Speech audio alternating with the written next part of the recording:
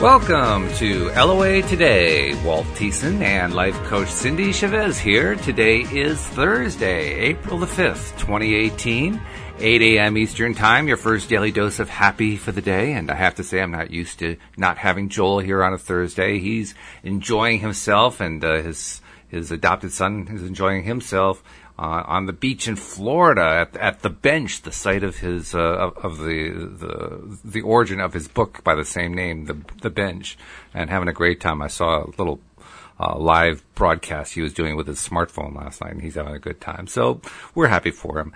But the good news, awesome. yeah. But the good news is that Cindy gets to sit in today, and that's terrific. So we get 3 shows out of you this week. That's a good thing. How you doing? I know, it's like a special edition. That's right. This is a special edition. I like that. I'm happy to be here. Yeah. What part of Florida is Joel in? St. Anne Marie Island. I'm not sure exactly where it is. I believe it's on the Caribbean side. I don't know how far up or down the coast it is, but wow. It's a spot that he used to live near. He grew up in Florida, and it's a spot that he goes back to annually because it was the first place he went to when he was still climbing out of his gambling addiction, and it has become a very meaningful place for him since then to go back and kind of recenter himself and regroup and so forth.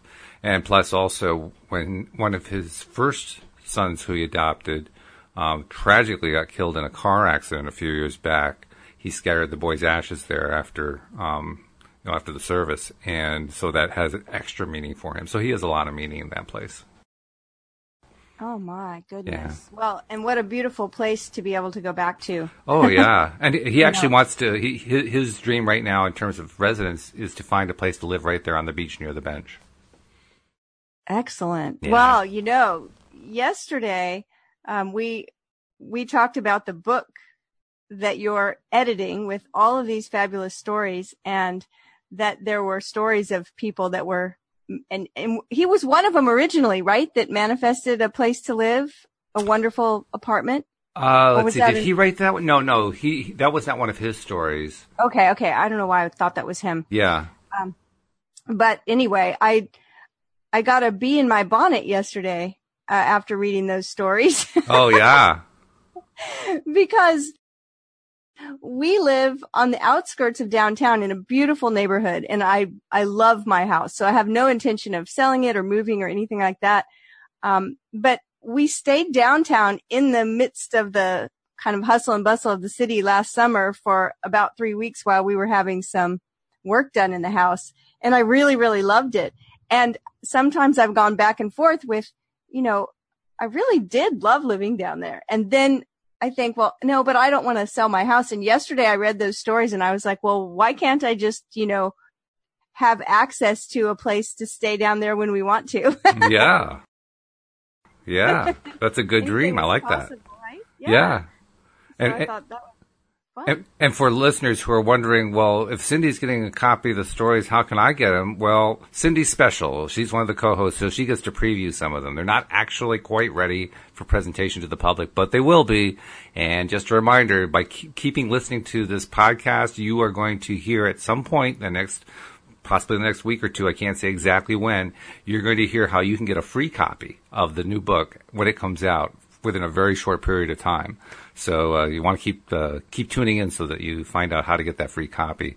And I can tell you, I previewed 2 stories out of the whole book, and I'm just ready to read the whole book now. And see how that's funny is I read 2 stories and it sparked an idea, and I got excited, and I actually started working on the steps that I would normally take when I want to manifest something really great into my life. And so I just can't even imagine reading the whole book.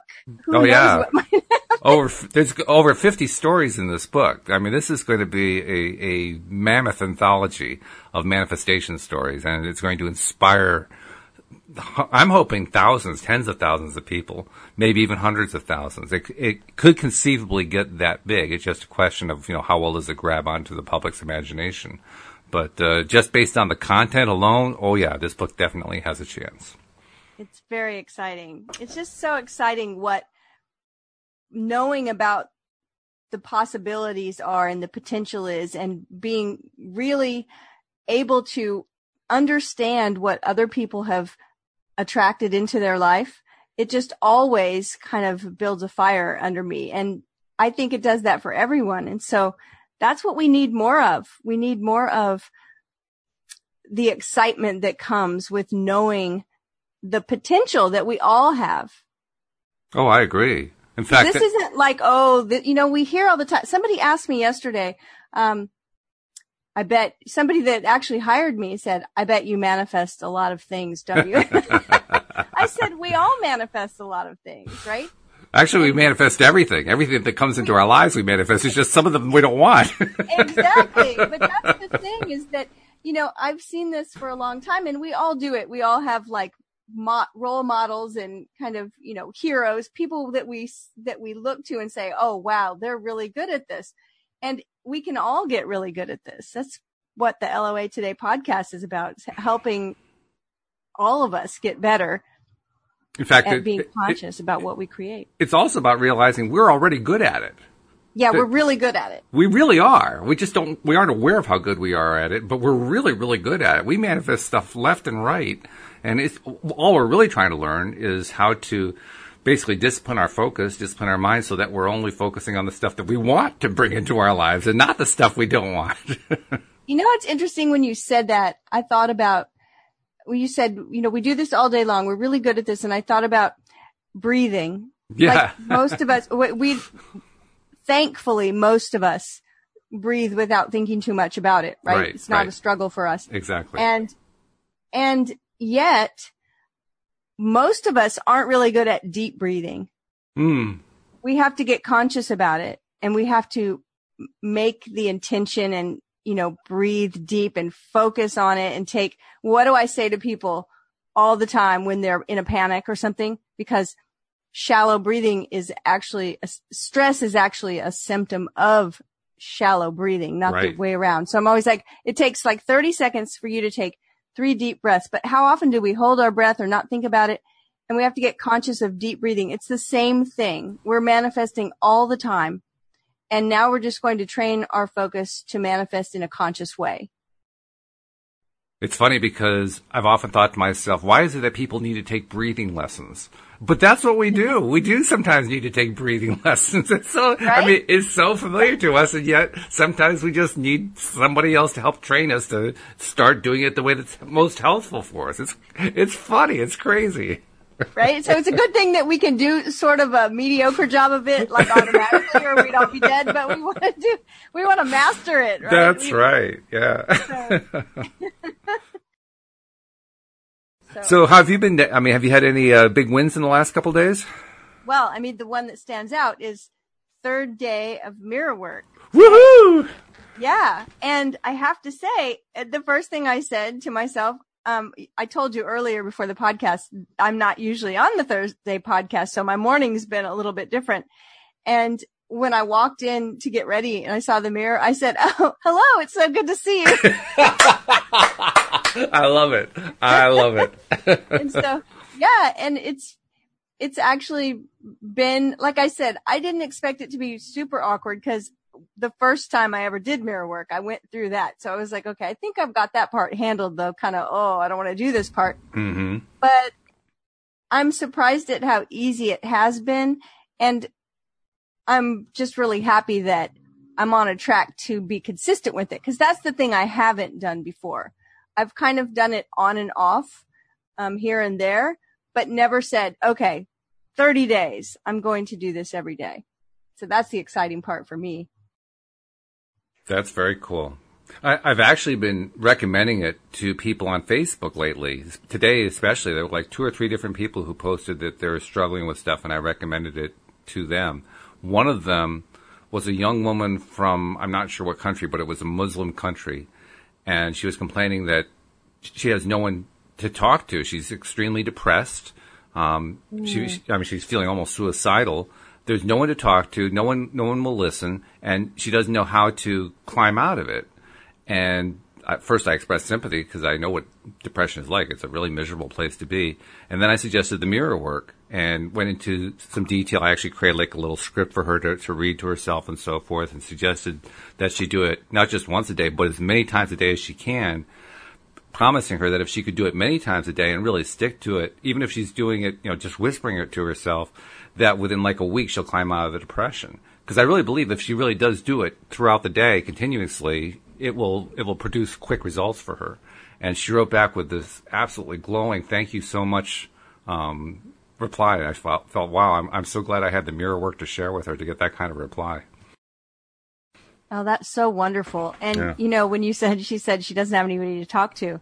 And that's a really hard place to be when you feel alone. Yes. And lonely and like there's no one you can talk to. And how wonderful that you just like gave her someone to talk to, not just you, but the mirror. I gave her herself to talk to. Yeah.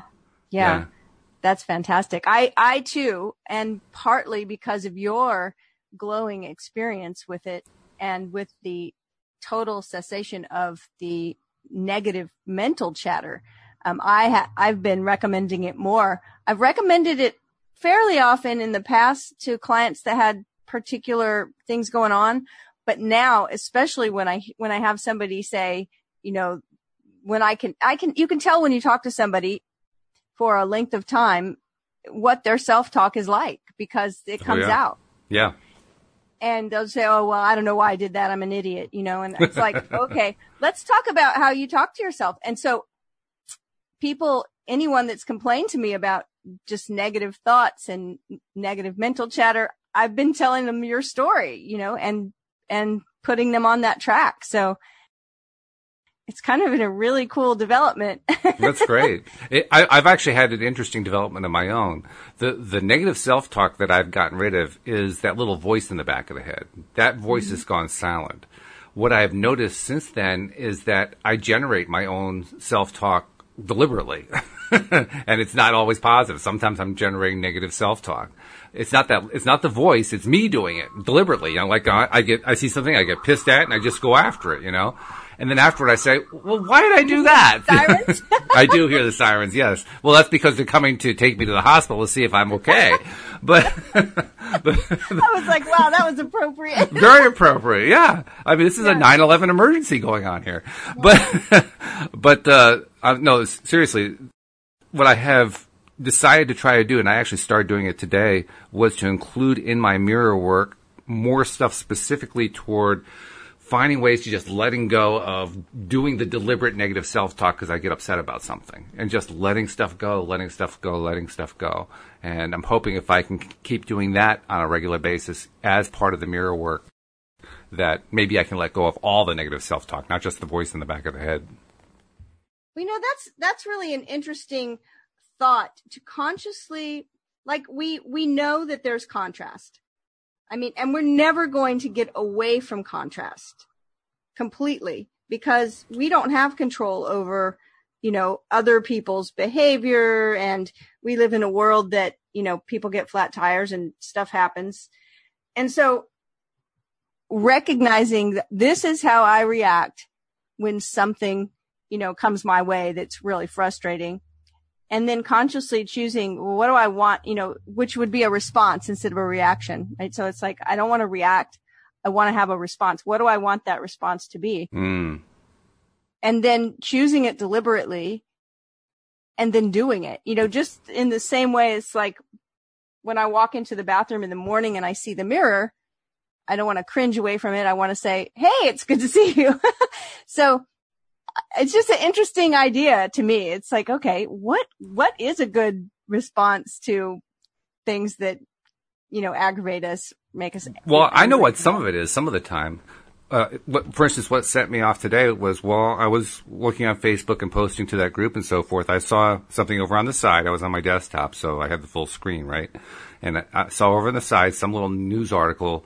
I don't even remember what the topic was now, which is a good thing, but for whatever reason, I kind of skipped my rule and clicked on it and saw this article pop up and looked at the article and was incensed at just how insane the author was. I mean, what the author was saying was making no sense. And I found myself getting all worked up about it.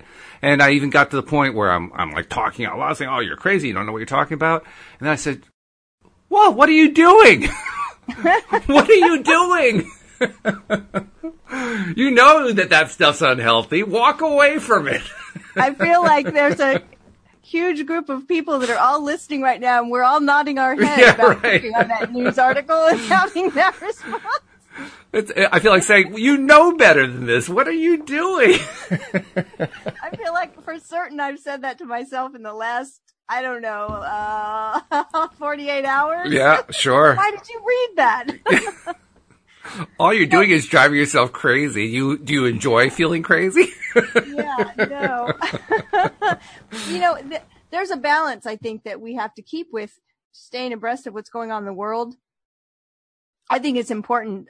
Some law of attraction people may not think it's important and may think that it's fine to just, look away, and that's fine too. I think it's all whatever makes us feel better.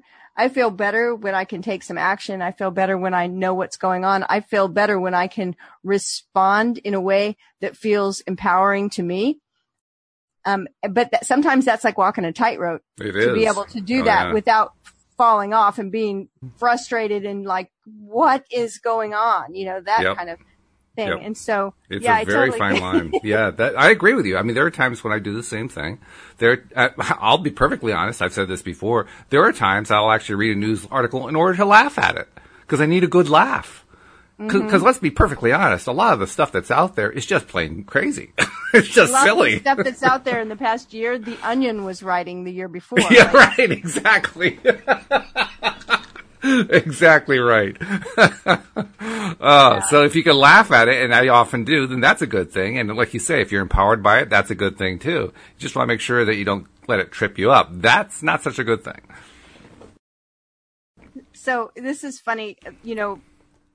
Last night, I've been trying to get into the habit. Well, I think I have a pretty good habit of waking up and falling asleep. We've talked about this before, kind of the last thoughts you have, the first thoughts you have. Right. And, yesterday at the end of the podcast, we were talking about 5 ways or 5 methods, 5 tools, whatever you want to call them, that will allow us to fill the void so that all the good things can get to us. Mm-hmm. And I remembered there were 5.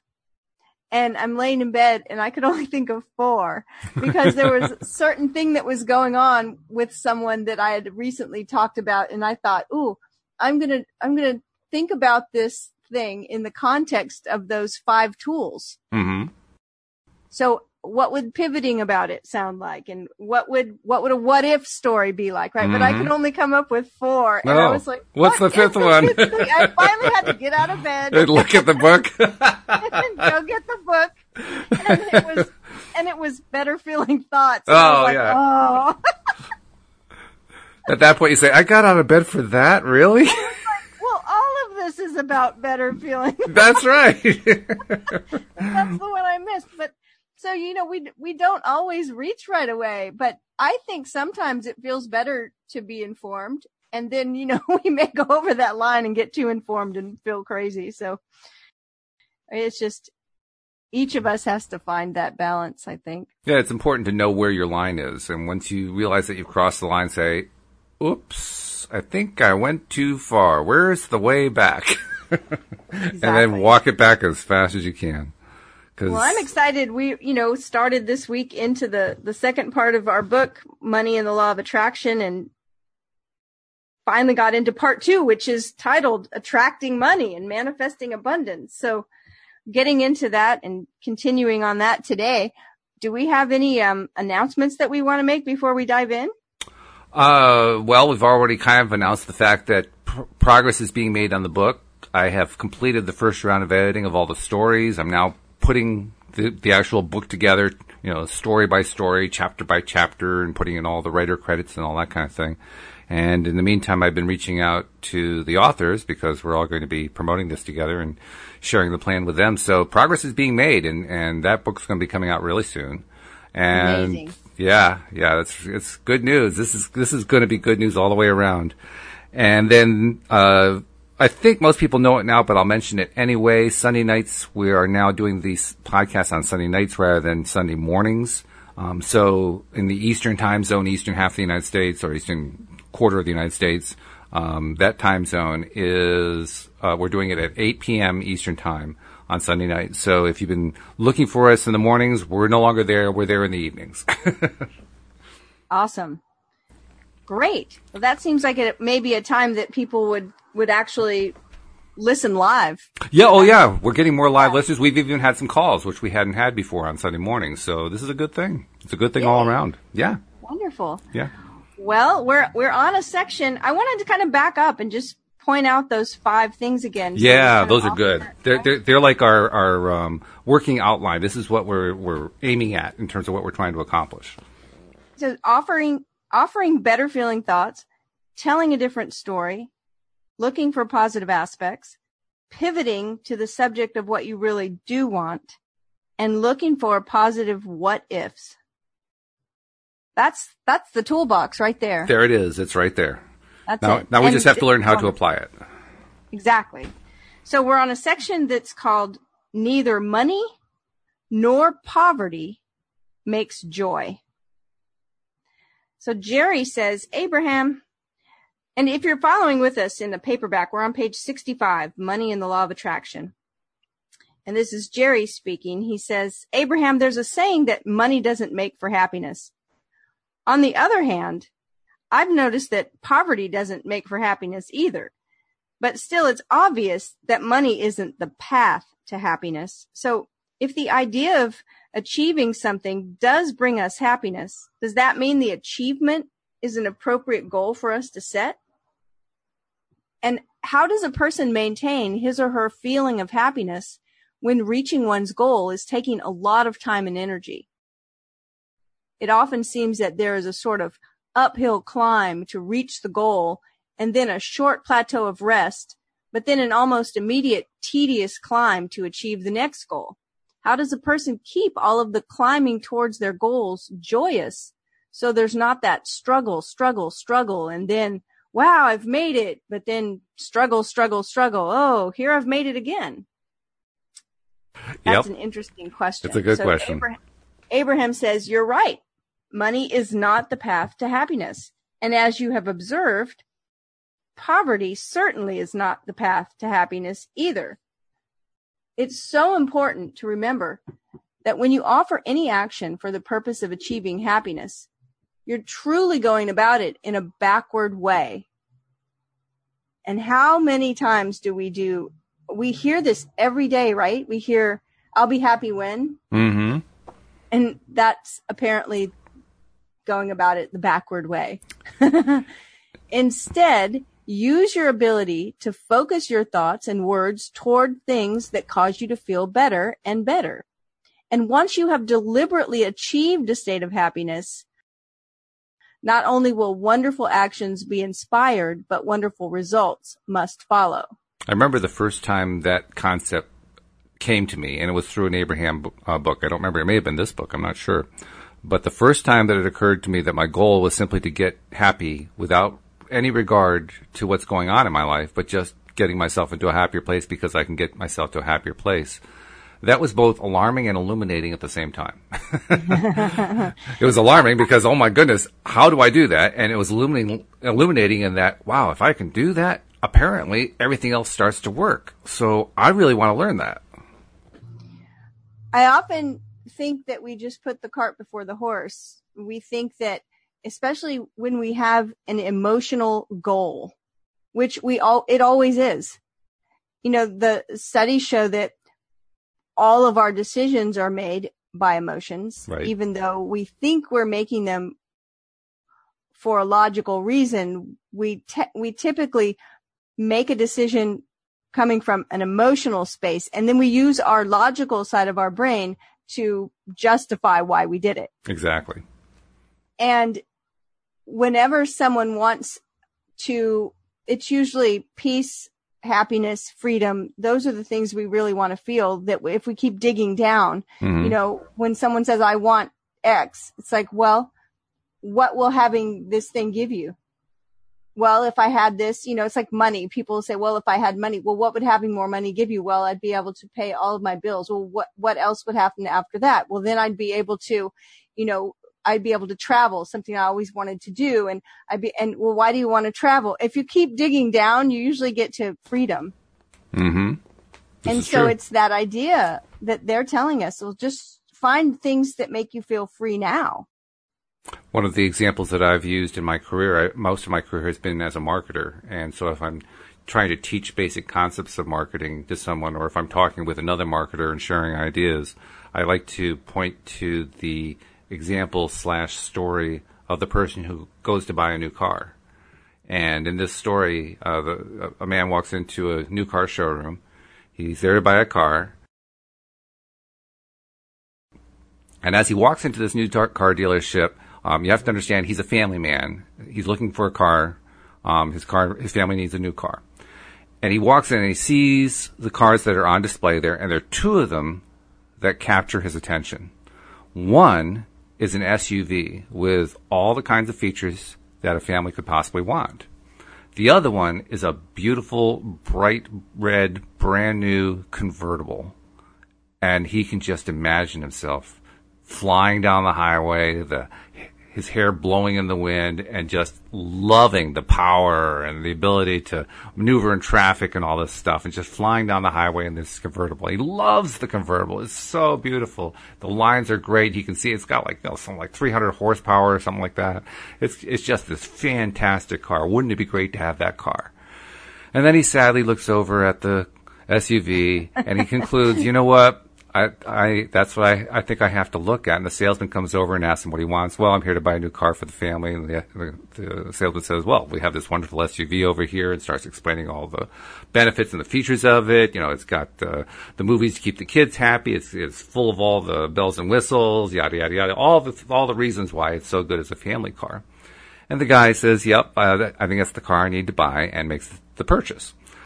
So the average person listening to this story will say, well, that man made that decision based upon logic and reason. His emotions said to him he wanted to buy the convertible, but he overrode his emotions and made the rational purchase. And my response to that person is, you have no idea what you're talking about, because that man never intended to buy that convertible at all. His original intent walking into that showroom was to buy the SUV because he loved his family more than any convertible. And I was going to say that's the emotion that drove the purchase. Exactly. It is that he loved his family, and he knows that that's what they need. That's right. Yeah. So what people would call a rational, logical decision was actually an emotional decision. Right. And then it gets justified. Well, this is the right thing to do. That's right. Yes, exactly. Just like you were describing. Yeah.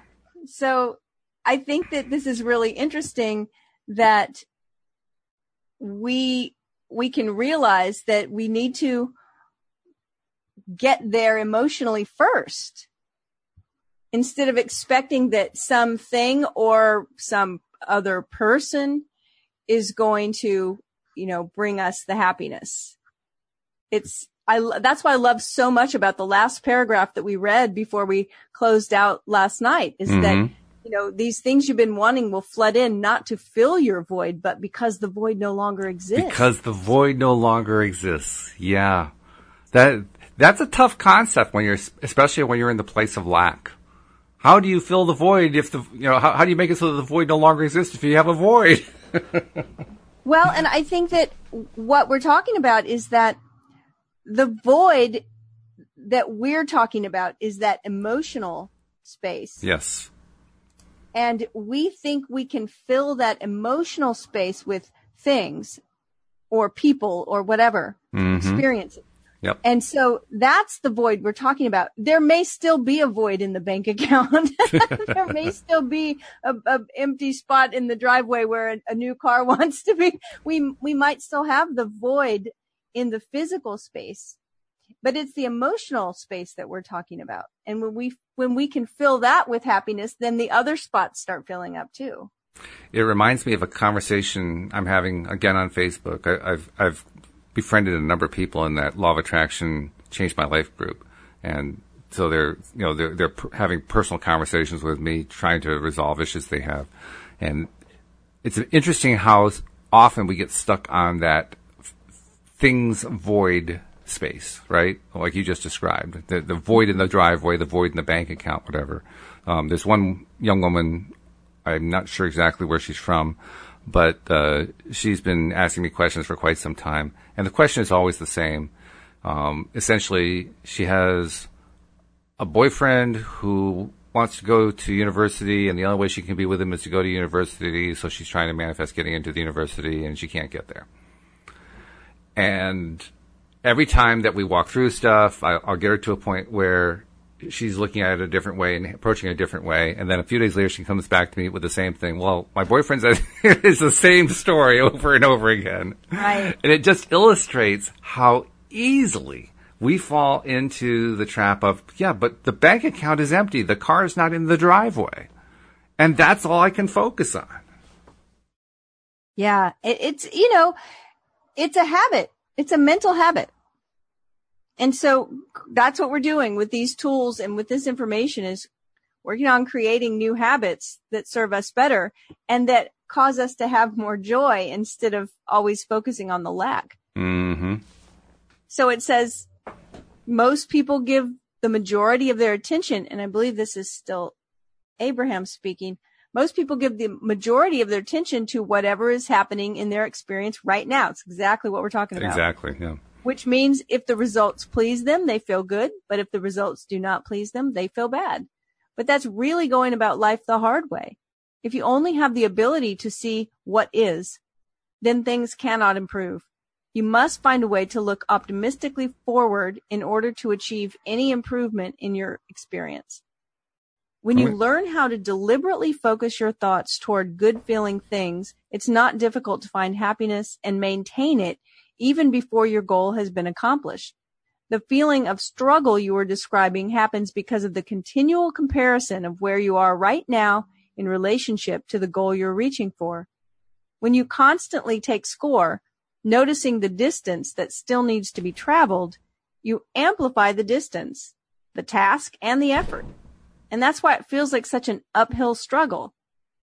When you care about how you feel and so choose thoughts on the basis of how they feel, then you develop patterns of thought that are more forward-looking. And as the law of attraction then responds to those better feeling thoughts, you get more pleasing results.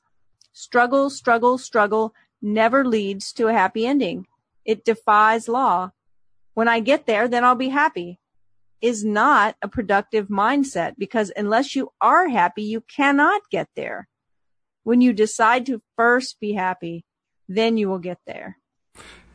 This is really good because I'm thinking about that young woman. She sent me a message just as we were getting ready to do the podcast. I'm thinking, I'm just going to transcribe this and send it to her. Because this is addressing exactly what she's doing. This is perfect. Now, are you talking about the young woman that wants to be at university with her boyfriend? Yeah, exactly. Yeah. And the road I would always go down with someone in that situation was asking them, what will they have if that were to come true? What would that give them? And because there's something that she wants, and this is her strategy to get it. It's not the real need. The need isn't to go to university. That's just the strategy to get an underlying need met. That's true. And actually, I've tried to approach it that way. The thing that she does whenever I try to approach it that way is she makes it clear that she's coming from a position of need. And the need is, in her mind, unconquerable. So she is a victim of her need. And it doesn't matter how I play the mind game with her and try to, get her to play it out or whatever, she gets stuck on that need. So that's why I'm thinking she needs to understand that her need is what's causing her to get the bad results that she's getting. Yeah. So when we get the idea, when we get it clear, get it in our head, the difference between a need and a strategy, we recognize that most of the time, the things we think are needs are just strategies. Mm-hmm. And being with a boyfriend. And I mean, I can totally understand that. I don't want to be separated from my loved one either. But that still isn't the real need. There's like an underlying need that's a basic human need there. It may be for companionship or support or, whatever it is. But once you figure that out, and you can get that need met, then the other things often fall into place. I agree with you. I agree completely, and I've tried to get to the root of that. She resists it. And it's Facebook. I mean, there's only so much you can do in a Facebook There's message. only so much you can do. You know? This is true. It's not, and everybody's in their own space, exactly. right? Yeah. So sometimes they're not ready, and they're not. No. I feel like if we're in a place where we're just not getting it yet, it's because it's not time for us to. Like, we're in the right place at the right time, doing the right thing. It's like, so, okay. So next subsection, I am here as a joyful creator. Which That's I what like. you can send, right? Whether you know it or not, you came here to be a joyful creator. That is exactly right. Abraham says, you are not here as accumulators or regurgitators. Yeah, right. You are here as creators. When you're looking toward an ending place, you exaggerate the feeling of lack between where you are now and that ending place. And that habit of thought can not only slow down the progress of your creation, but can hold it apart from you indefinitely. You are the attractor of your experience. As you look for positive aspects and make an effort to find good feeling thoughts, you will hold yourself in a place of positive attraction, and what you want will come faster. The sculptor of a work of art does not derive his greatest satisfaction from the finished piece. It is the process of creation, the sculpting of the piece, that gives him pleasure. That is the way we would like you to view your physical experience of creating. Continual, joyful becoming. As you focus your attention upon things that feel good and achieve a consistently joyful state of being, you will then be in the position of attracting more of whatever you want. I like that idea of the process. Yep. Being where we get our pleasure. Sometimes people complain that it seems unfair that they have to become happy before things that bring more happiness can then come to them. They believe that when they're unhappy, they need, this is exactly what we were just talking about. It is. They need the happy events to come. But when they're already happy, then the happy events are unnecessary. Exactly, yeah. But that would defy the law of attraction. You have to find a way of feeling the essence of what you desire before the details of that desire can come to you. In other words, you have to begin to feel more prosperous before more prosperity can come. Ooh, that's my affirmation. See, I feel rich. There it is. Yeah, right there. That's really, really it, is that we have to feel it. What Neville Goddard says, to assume the feeling of the wish fulfilled. It reminds me of this exact sentence here, feeling the essence of that thing, what we think it would bring, the essence of what you desire before the details of the desire can come to you. And that is a skill. It's a skill that has to be learned. It's a skill that has to be mastered, and it takes practice.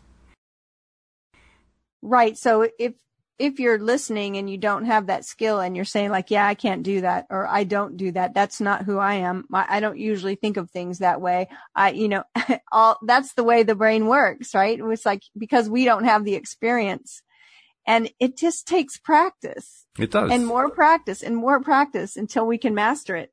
So don't give up. No, definitely don't give up. I mean, that's one of the things I love about what Shawn Achor teaches, because this is literally what he teaches, that you have to master happiness before you can master success. One comes before the other. It's not the success that comes before the happiness, it's the happiness that comes before the success. And they know that because of all the studies they've done, tracking people to find out if you're a happy person, are you more successful? Or if you're a successful person, are you more happy? You know, which one leads to what? And they find very consistently, study after study, the numbers are kind of like an average, but this is based on what I've heard him say. If you're trying to achieve success in order to be happy, you will reach that goal about 10% of the time. If you're trying to be happy first in order to be successful, you will achieve your goal about 90% of the time. And amazing. It's a stark difference. Yeah. It's a stark difference. It's one extreme to the other. It really is. Like, I keep wanting, we've talked about this before too, because it's a thing that comes up all the time. You've seen it in the Facebook group a lot. I see it with people who contact me. Right. And that's wanting to either get an ex back or get a specific person. Like I have to have this specific woman or man in my life. Like I won't be happy until I'm like, look, if you can't be happy without them, then you won't be happy with them. That's right. Right. Okay. So the last paragraph on this page anyway, I'm not sure if it continues. Often people tell us that they want more money. And when we ask them what their balance of thought is about money, they proclaim that they have a very positive attitude about money. But as we probe a bit deeper, asking them how they feel when they sit to pay their bills, they often realize that while they may have been attempting to sound positive about the subject, they've actually been feeling a great deal of worry or even fear around the subject of money. In other words, often without realizing it, the majority of their thoughts about money have been on the not enough side of the subject rather than on the abundant side of the subject. Correct. And we hear that so much. No, I don't have a problem with money. I've said it myself. Yeah, I've said it myself too. And one thing I did actually at one time, when I was in sort of a financially tight situation, I actually started thinking about, well, what do I really like? And when I pay bills, I like to pay all of my bills on the first of the month. And I have a notebook just to keep track of everything. And it's like, I love checklists. I love to check those boxes off, So I will just check off, paid. And it's such a great, like, I love to pay bills. I know that sounds crazy to some people, but I've had times in my life where paying the bills wasn't happening because I didn't have the money to pay the bills. So I love to pay bills. Like I love that I can pay the bills. Yeah. This electric bill means that I've been enjoying air conditioning and lights, and right. This water bill means that I've been enjoying bubble baths. It's like, no, I like to pay the bills. Mm-hmm. And so I got into that spot and I thought to myself, what do I really want to feel? And I thought about that feeling. I love the feeling of the bills are all paid and checking off the boxes or crossing out each one that I paid, and they're all paid. And so I just kept spending some time doing that. Whenever I would start to get a little worried about money, I would take 15 seconds and I would shut my eyes and I would imagine what it felt like to have a pen in my hand. And I used all my senses. I was like, okay, I usually have a cup of coffee or tea, so I can smell the coffee and I can feel the pen in my hand and I can hear the little scratch it makes as I scratch out the paid this and I paid this. I can taste the sticky on an envelope if I have to mail a check somewhere. I really tapped into that feeling of, yes, the bills are paid. And you know what? That money just came right in. That's cool. That's very cool. And common too. That's the way it works. Yeah. Now, here's what was really funny is that I just really, really let my body, not just my mental state, feel what it felt like to be prosperous and pay the bills and get it all paid on time. But I could really feel it in my body because I tapped into all my 5 senses and I really felt it. Okay. So money came in. It was a month or so later. And I, of course there wasn't any worry, and I went to pay the bills. And as soon as I scratched out on my notebook one of the lines, I just got like this amazing feeling in my whole body. It was like a roller coaster ride. I was like, and I just burst out laughing because I was like, wow, like I programmed that in, so it's like paying the bills is like a really exciting thing. You're like, it reminds me, I've cited this cartoon so many times, but it's my favorite, so that's why I keep citing it. It's the guy, the Far Side cartoon of the guy who's in hell, and he's sweeping in hell, whistling and having a happy time, and the 2 devils who are supervising him say to themselves, we're not getting through to this guy. Right? Exactly. So that's, I hadn't thought about it, but that experience is exactly what we're talking about. It's like I mastered the skill of tapping into what it feels like to have the bills paid. And that was really the last time I struggled with it. That's cool. That's a good thing. So, all right. Let's see. We're on page 68. Moving right along. The power of vibrationally spending vibrational money. Okay. I have no idea what they're talking about. So let's see. Yeah, that's a pretty vague headline, I have to say. Right? You'll laugh, but we always talk about what headlines next so that we can promote the podcast for that day. And right. I thought, I'm kind of glad this wasn't. This isn't it, right? Okay, let's see. Abraham says, here's a process that can quickly help you shift the balance of your thoughts regarding money to a place where you can begin to let more money flow easily into your experience. Put $100 in your pocket and keep it with you all times. As you move through your day, deliberately notice how many things you could exchange this money for. I could purchase that. I could do that. Someone replied to us that $100 really does not buy that much in today's economy. But we explained that if you mentally spend that 1,000 times today, you vibrationally spent $100,000. That sort of positive focus will dramatically change your vibrational balance about money. This vibrational spending process will cause you to feel differently about money. And when that happens, your point of attraction will shift and more money must flow into your experience. It is law. It reminds me of one of the processes that they describe in Ask and It Is Given. It's the process where you get a checkbook from the bank, and like a blank checkbook, and you put in, I think it's $1,000 as a first deposit. You're playing an imaginary game here. And then you figure out how you're going to spend that $1,000, and you record it as if you were writing checks to pay for whatever that thing is. And then the next day you add $2,000, and then the next day $4,000. You keep doubling it every single day. And the interesting thing about that game is if you play it for a while, after a few days of it, it's amazing how difficult it is to come up with new things to buy, because you can't buy the same thing every time, you know? You're supposed to buy something different. And after a while you say, well, what else do I need? That is so funny because I played that game. Oh my goodness, a long time ago. Must have been 10 years ago or longer. And that's exactly what happened to me. Yeah. It's like, and not too far into it. No, it doesn't take long. I mean, it really wasn't that far into the game, you know, that I was like, well, what can I buy? So yeah. I found myself very early on trying to figure out, well, can I invest it? Can I put it in a savings account? Exactly.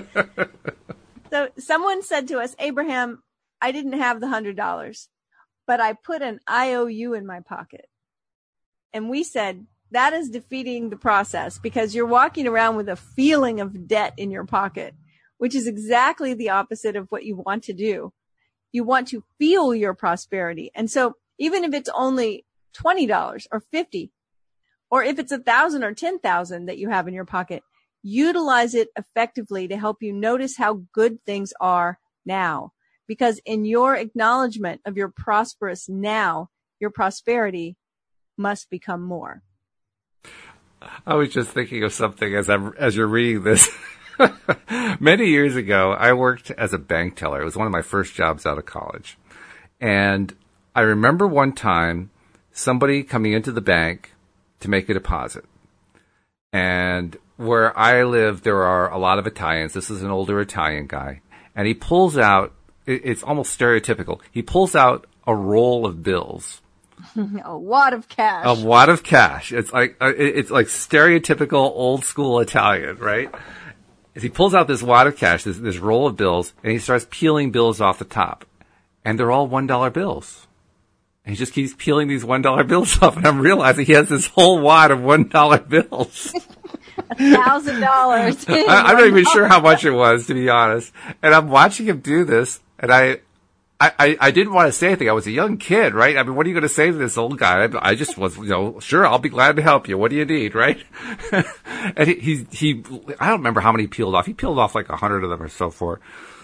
Put that pile of 100 in front of me and says, I want to deposit this.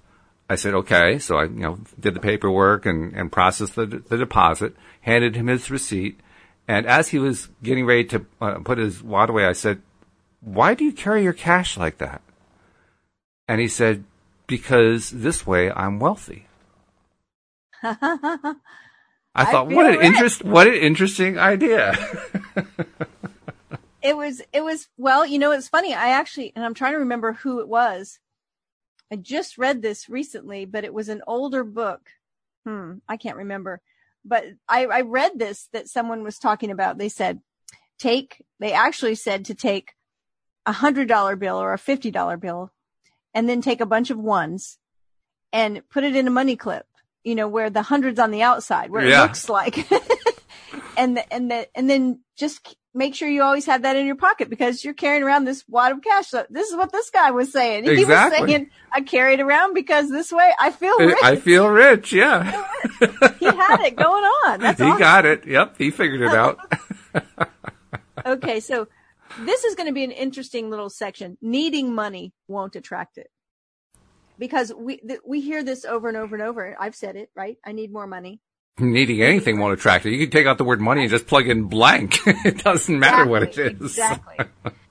So Jerry says, Abraham, one of my greatest disappointments as I have worked to help people find greater financial success is that those who needed the money the most had the least success with what I was teaching them.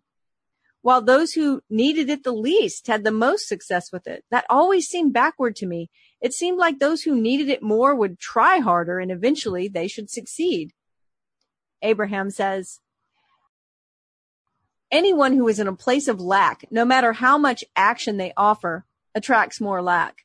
In other words, the powerful feeling outweighs any action that they offer. Any action that's offered from a place of lack is always counterproductive. Those who were not feeling need were not in a place of lack, and so their action was productive. Your experience was in absolute harmony with the law of attraction, as is every experience. There's not a shred of evidence anywhere in the universe that is to the contrary of this that we are speaking of. Jerry says, also what I noticed was that by and large, those who didn't achieve much success or weren't very interested in even hearing about achieving success were people who had been taught that to want money was evil or immoral, and that the best thing for them to do was to remain as they were, even though they were unfulfilled. Abraham says the reason that many reach a place where they say that they do not have desires because they've wanted and wanted and wanted, but because they've not understood that every subject is two subjects, they've given more of their attention to the lack of what they've wanted than to what they've wanted. And so they continued to attract the lack of what they want. And then eventually they're just worn down by it. As a person begins to associate wanting with not having so much so that to want is an unpleasant experience, then he or she says, I no longer want. Every time I want something, I get myself in this place of discomfort. And so it's easier for me not to want in the first place. I identify with that so strongly because that's exactly what I did. And not just with money. People do it. Like people will say, you know what? I don't want a relationship. I'm just going to. I said that too. Yeah. I mean, pretty much with anything, right? It's like anything because it really can wear you down to struggle and struggle and struggle to attract something and just not be able to make it happen. So that's interesting. Now, eventually people give up. Now, a peculiar thing did happen where relationships were concerned for me. Because after 22 years, I figured it out one day. It was 22 years as an adult struggling to find, a relationship that would last more than a month of any kind. I didn't care what. No, not really. I wanted to have one, I wanted to have a relationship with somebody I really loved and who really loved me. But at that time, I was feeling so depressed. I would have practically settled for anything. But I finally reached the point where I gave up. I said, I just can't do this anymore. I mean, maybe I'm just doomed to be a bachelor for the rest of my days. I'll probably die young because I'm so depressed and miserable and all this kind of stuff. I just gave up. And a month later, I met my wife. I was just going to say, I bet that's when you met her. That's exactly when I met her. There was no resistance. There was no more resistance. I'd give it up. and you know what? When you didn't have a good relationship and you were like, I can't get this to happen, that's what Abraham is talking about focusing on the lack. But at the point where you say, okay, I'm not even going for this anymore, you've stopped focusing on the lack because you've decided, I'm not even going to do it. I can't handle it anymore. I love that story because I hear it so much in every area. It's like the person that's just struggling and struggling and struggling with a certain job or whatever. And as soon as they stop the struggle, they get the phone rings, right? Yep. By the way, that story is going to be in the book. Oh, yay! Yeah, that story is in the book. I'm glad about that. Yep. So let's see. Where are we on time? Because we've got a long section ahead. Well, we've got an extra minute or so to use up from that bit of silence we had. So I'd say we can probably start it. Let's give it a shot. Because this is a good subtopic heading. What if a poor one doesn't feel poor? Yeah, if we can't finish it, we'll start it again tomorrow. Or not tomorrow, Tuesday. Jerry says, if others who are noticing you and comparing you to themselves come to the conclusion that you're poor, but you don't feel poor, then you wouldn't be in a state of lack. And so you would be able to move quickly toward more abundance in that case, right? Abraham says that's correct. Others' assessment of you has no bearing on your point of attraction unless you are bothered by their assessment. Comparing your experience to the experiences of others can amplify a feeling of lack within you. If you come to the conclusion that they've succeeded more greatly than you have, and you then activate within yourself a feeling of being less than, well, that's the number one way to go into deep depression is just start comparing yourself to everyone else. Absolutely. I am the all-time champion at that. I'd like to challenge anybody to a depression wrestling match because I bet you I'll win. Also, noticing a lack of prosperity in the experience of others does not put you in a place of attracting greater prosperity for yourself because you will be getting what you think about. Oh, that's interesting. Mm. What you draw to you or keep from you has nothing to do with what anyone else is doing. An improved feeling of prosperity, even if your current reality does not justify the feeling, will always bring more prosperity to you. Paying attention to the way you feel about money is a much more productive activity than noticing how others are doing. Allowing more money to flow into your experience requires far less than most people understand. All that's required is that you achieve a vibrational balance in your own thoughts. If you want more money, but doubt you can achieve it, you are not in balance. If you want more money, but you believe there is something wrong in having money, you are not in balance. If you want more money and you're angry at those who have more money, you are not in balance. When you are feeling those emotions of inadequacy, insecurity, jealousy, injustice, anger, and so on, your emotional guidance system is letting you know that you're out of alignment with your own desire.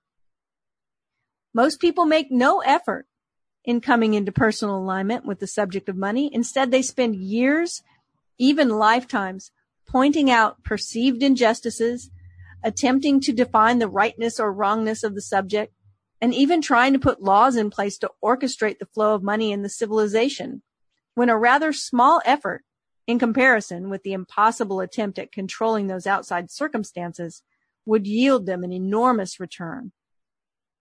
Nothing is more important than that you feel good. For when you feel good, you are in harmony with your greater intent. Many people believe that hard work and struggle are not only a requirement to achieve success, but that working hard and struggling long is a more honorable way of living. Those hard times of struggle certainly do help you in the defining of what you desire, but until you release the feeling of struggle, what you desire cannot come into your experience. I think we have to kind of leave it there because we're running out of time. So let's pick it up again next Tuesday. We'll mark the spot in the book. We will. We'll mark the spot. We'll just start back at that beginning. But that's an interesting way to close out, is that knowing that paying attention to how someone else is doing with money isn't necessarily going to put us in alignment. No, it's not our best play, that's for sure. Next Tuesday we'll have to explore exactly what is the best play. So that gives people a reason to tune in. Cindy, thanks for sitting in for Joel today. We appreciate it. I appreciate it too. Thanks for having me. All right, and we'll see you all next time here on LOA Today. Goodbye, everybody. Bye.